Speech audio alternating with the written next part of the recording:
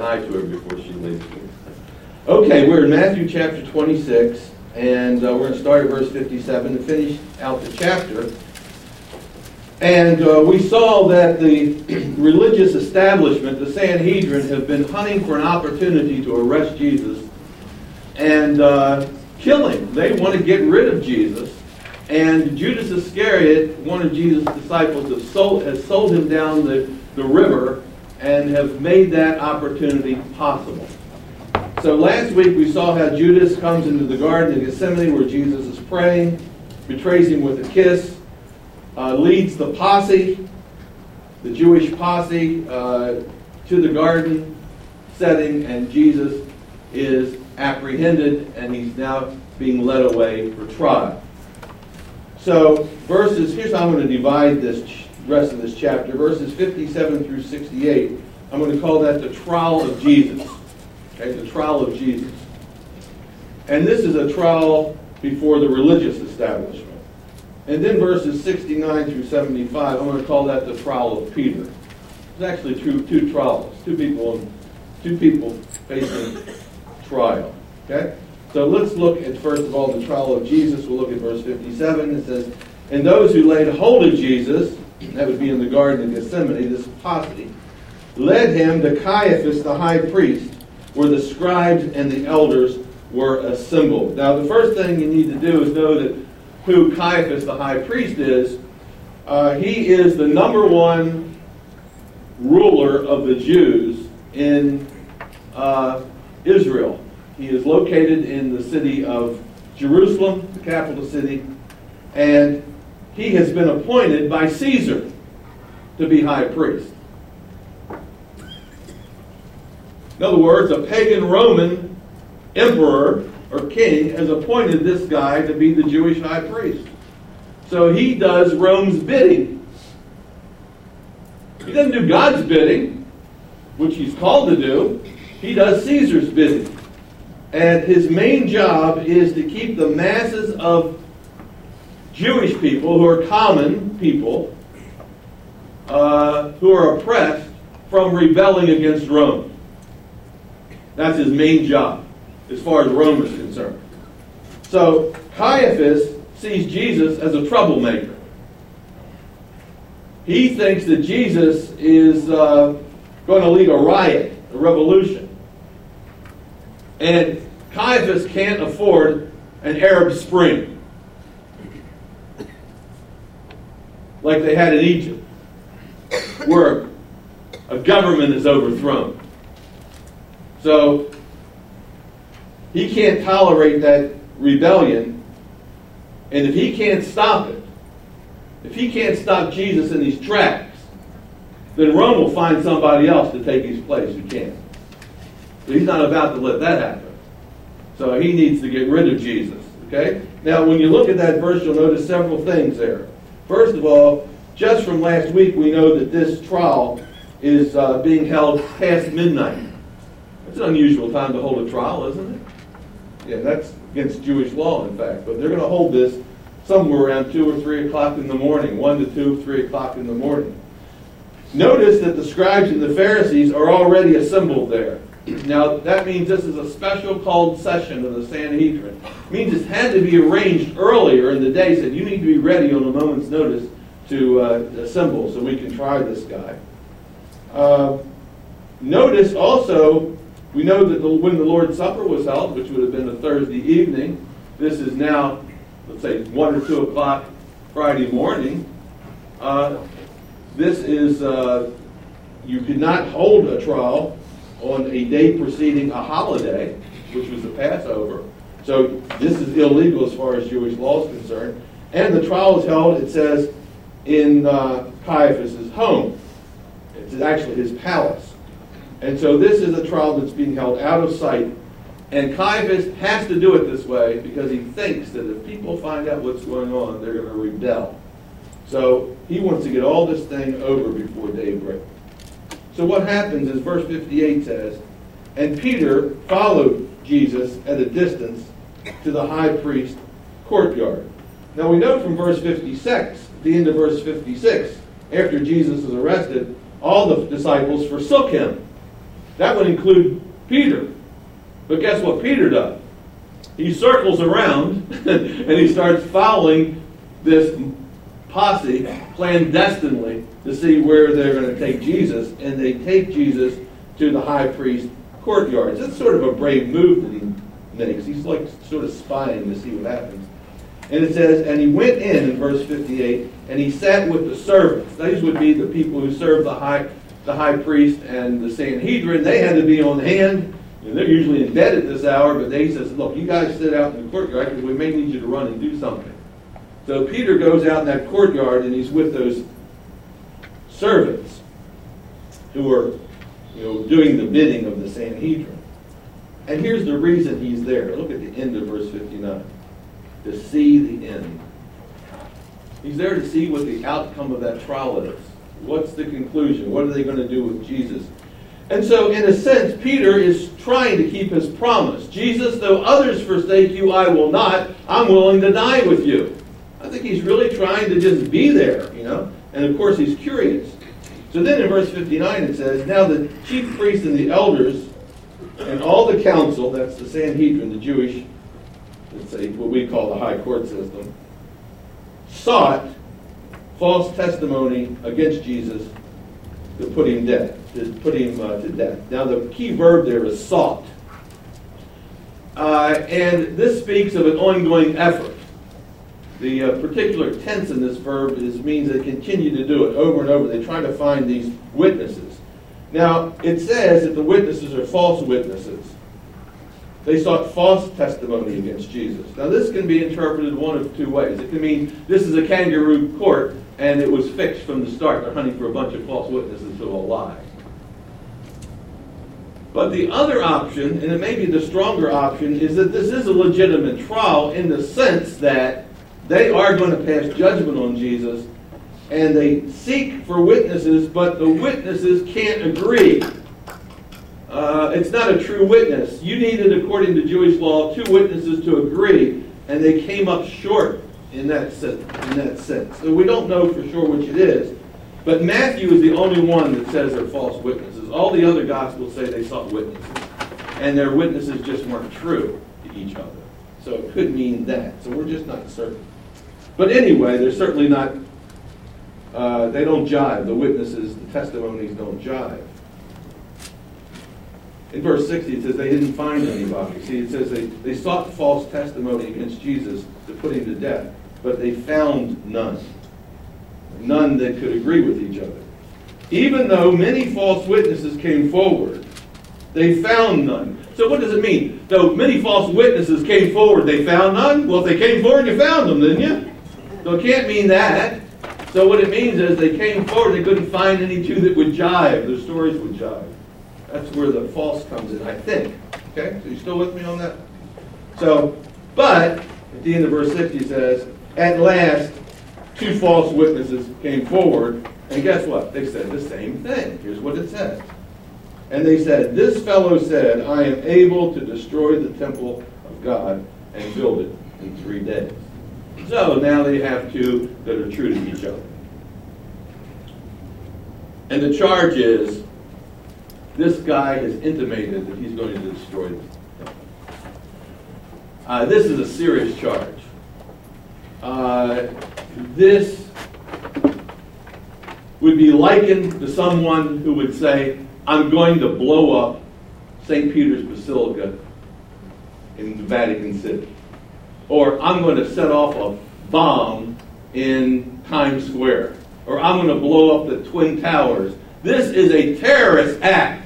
He's going to destroy the main structure in Jerusalem.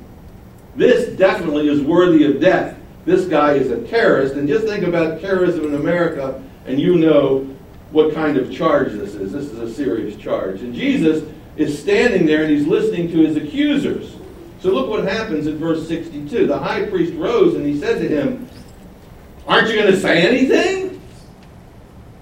Do you answer nothing? What is it these men testify against you? But Jesus kept silent. What could he say? Just a few days before, when the disciples asked him about what's going on, he said, you see those stones in that temple?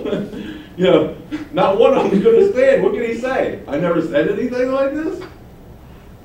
So he just doesn't say anything. And of course that wrangles the chief priest. And so he starts another level of questioning in verse 63. Look what it says. So the high priest answered and said to him, I'm putting you under oath. It's one thing to be questioned by the cops or a judge informally. But when you're put under oath, now you better answer truthfully. You just can't keep your mouth shut. They didn't have a, Fifth Amendment. I plead the Fifth. He has to speak now. I put you under oath by the living God. Tell us if you are the Messiah, the Christ, the Son of God. A title comes out of Psalm 2, which means are you God's king, God's representative on earth. And so now this question goes to a different level, and he must answer under oath. He has to tell the truth. Are you the Christ, the Son of God? Now, back in chapter 16, Jesus took a survey and said, who do people say that I am? Some say you're John the Baptist, Jeremiah, another prophet. But who do you say that I am? And Peter says, you are, what? The Christ, the Son of the living God. And Jesus said, no, don't go out and tell anybody that yet. This is known as the Messianic secret. Okay? Jesus is Messiah, but he doesn't want a whole bunch of people to know it, because what's going to happen, they think the Messiah is going to overthrow the government, set up the kingdom of God. It's going to cause violence and, riots in the streets. So he is doing things differently. But now he's put under oath, and the priest says, well, who are you? Are you the Messiah, the Son of God? Are you God's Messianic king? Now look at verse 64. Jesus answered and said to him, it is as you said. And some translations interpret these words, these are your words, or so you say. And it makes it look like Jesus is sort of non-committal. But we know in Mark's gospel, when the high priest asked him, are you the Christ, the Son of the living God? He simply says, I am. So that's how we're to interpret this. This means that Jesus is saying, yes, I am the Messiah. Now, I don't think that the high priest clapped his hands and said, well, let me bow down to the Messiah. When are you going to deliver us? He thinks Jesus is a false Messiah. Right? He's not accepting this as meaning that Jesus is a legitimate Messiah. He thinks Jesus is an imposter. So, in verse 64, Jesus says, I am, or it is as you say, but then comes an addendum. He says, but, nevertheless, I want to say something else to you. Okay? So I'm going to say, yes, I am, but I want to say something else to you, Mr. High Priest. And here it is. Hereafter, you will see the Son of Man sitting at the right hand of the power, meaning right hand of God, coming on the clouds of heaven. And this is an allusion to Daniel chapter 7, verse 13, and Psalm 110, which speaks of the Son of Man, this being, coming and judging the world, and eventually setting up the kingdom on earth. And the high priest takes it as a threat. Because what it sounds like is this. Jesus saying, you might be judging me now, but one day I'm going to come and judge you. You might be in charge now, but one day I'm going to be in charge. You might think you speak for God and you're God's representative on earth. At least that's what you claim. I'm representative. I'm God's representative on earth. So the high priest says, are you the Son of God? And Jesus says, basically, I'm the Son of Man. I'm not only the Son of God. I'm not one who's just going to set up some kingdom. I am one who's going to come and judge people before I set up the kingdom. And when I do, basically, this is how the high priest would interpret it. You're going to be out of office. And at this point, the high priest just explodes. I mean, you talk about going bonkers. Okay. He's had enough of this nonsense. And so in verse 65, the high priest tore his clothes. He went, Shows how angry he is.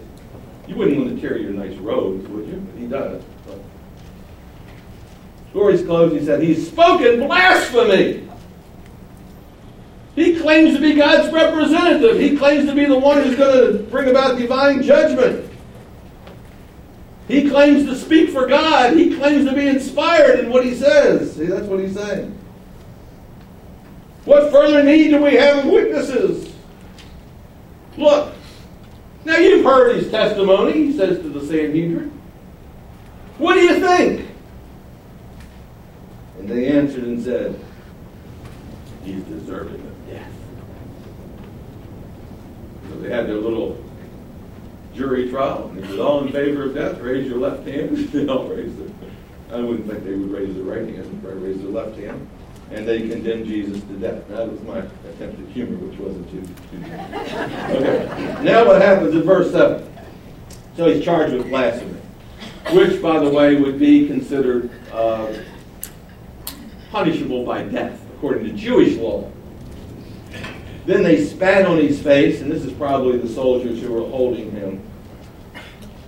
And they beat him, and others struck him with the palms of their hand. These are insults. Like if you wanted to challenge somebody to a duel, and not too long ago, just 100 years or so ago, you would go back and you just slap them with the back of your hand. That's an insult. That's a challenge. So they just insulted him. They ridiculed him. They spat on his face. Nothing could be worse than that. Spitting on your face is the ultimate insult. Right? And they said in verse 68, prophesy to us. You seem to know the future, that you're going to be the judge, prophesy to us, Christ. Who's the one who struck you? I mean, if you can predict that the temple's going to be destroyed in the future, if you can predict that the high priest is going to be judged in the future, hey, can you predict right now who's clapping in your face? And we know from other Gospels that they had his eyes closed and all this kind of stuff. So they're saying, well, who's hitting you? Now, and of course, he doesn't say, and it looks like, well, he can't predict anything. He's a false prophet, which is the basis for the death penalty. So I want to show you, look over at Deuteronomy chapter 18. If you just go there for a moment. Genesis, Exodus, Leviticus, Numbers, and Deuteronomy. And Deuteronomy chapter 18.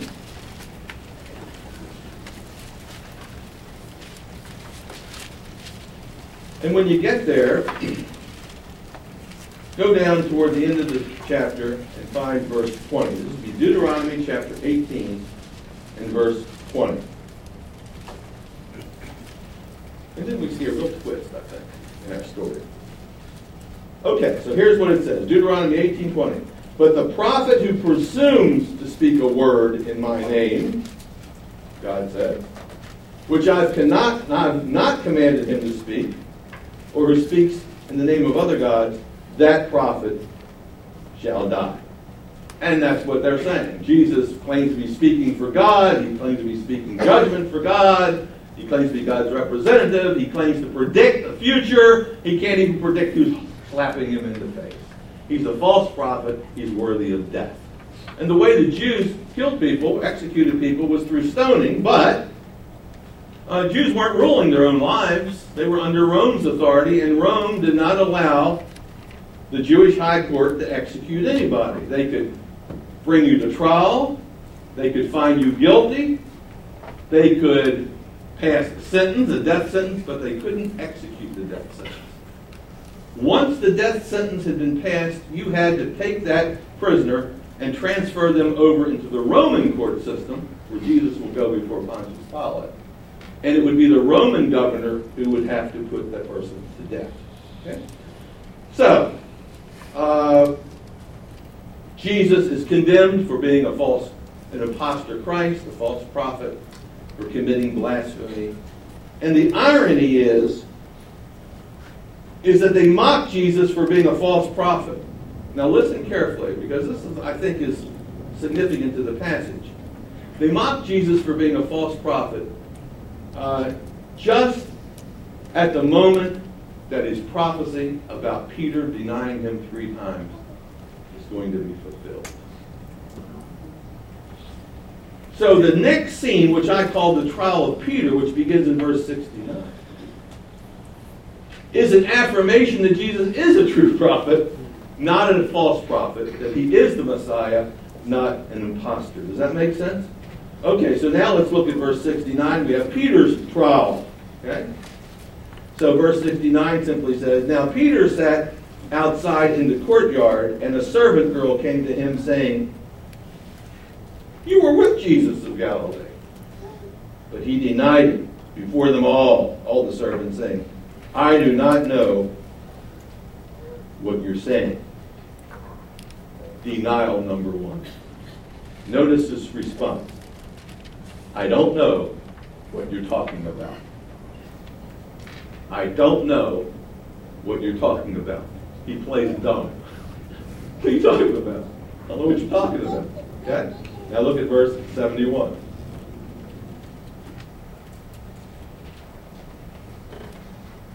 "And when he had gone out of the gateway," get out of here before somebody else says something. Move and play. "Another girl saw him and said to those who were there, 'This fellow also was with Jesus of Nazareth.'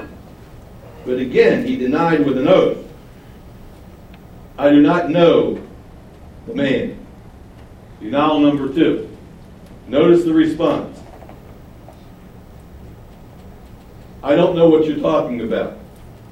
I don't know the man." Okay? So that is the second thing. Now, this time he goes a little stronger.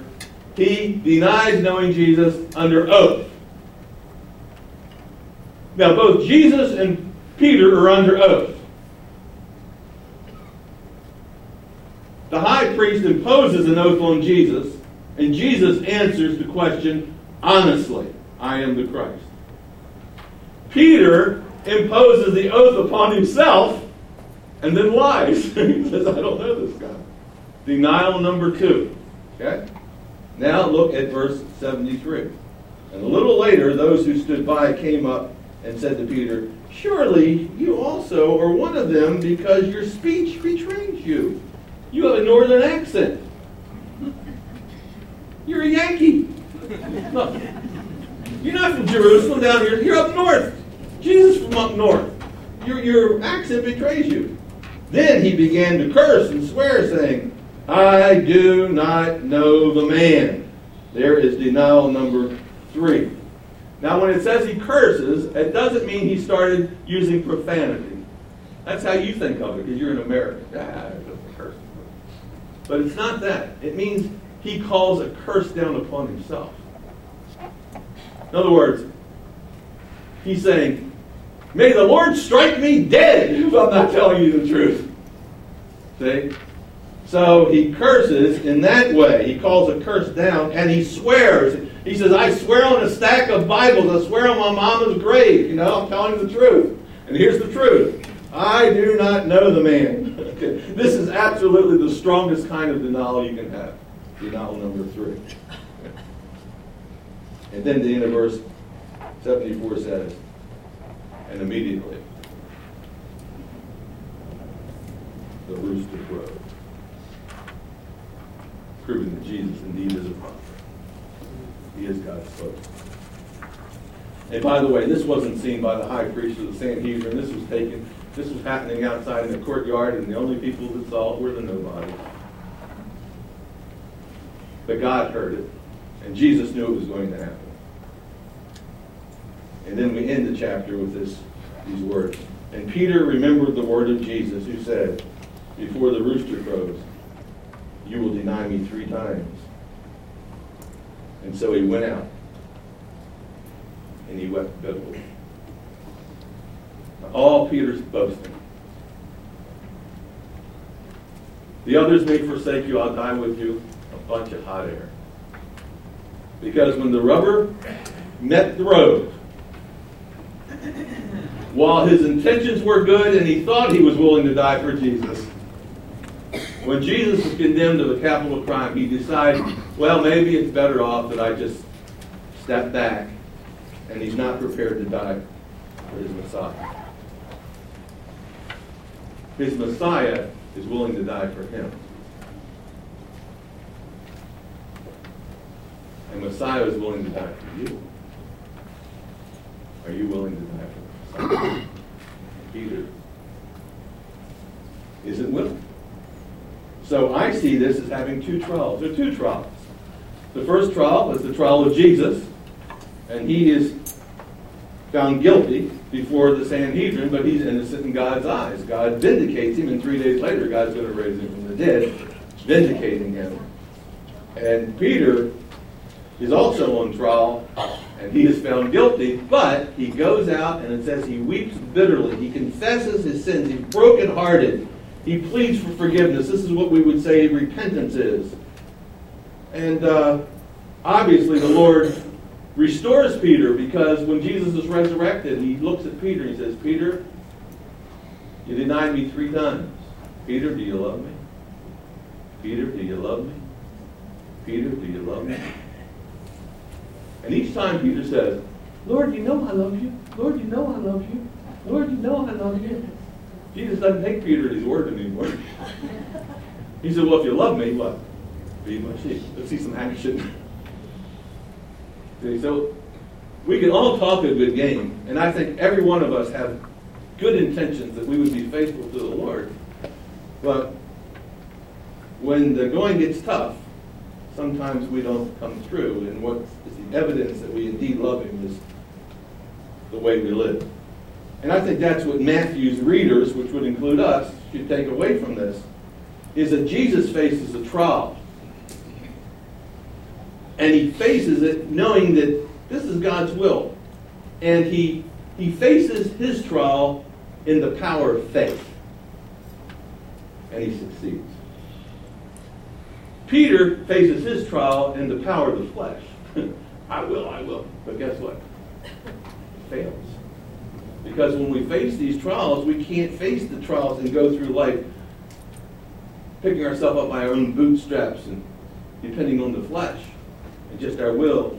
We too must trust God to get us through these trials. And many times we're tempted to deny the Lord at work, at school, in our neighborhoods. We don't want people to think we're a little weird. We have all these temptations, and we must learn the lesson of not trying to live our life by the flesh, but indeed trust the Lord. And when we do, we will succeed. But the good news is when we fail, God offers forgiveness and he lifts us up. He doesn't reject us. Even though we're not willing to die for him, he was willing to die for us. Next week we pick up with Jesus' trial before Pontius Pilate, and we discover that Judas goes out and he hangs himself. That's what we'll pick up next week. Lord, we thank you for your word. Help us to realize that we are like Peter. Some of us are not as braggadocious. We don't come out verbally and proclaim that we would die for you. Others are more closed-mouthed. But we still would intend to be faithful to the end. And yet, Lord, we're weak and we give in to temptations and we fail. And help us, Lord, to know what it means to walk by faith. Help us, Lord, to know what it means that when we do fail, that we can be brokenhearted before you and you'll forgive us. And you'll still use us to go out and tend to your flock. In Christ's name.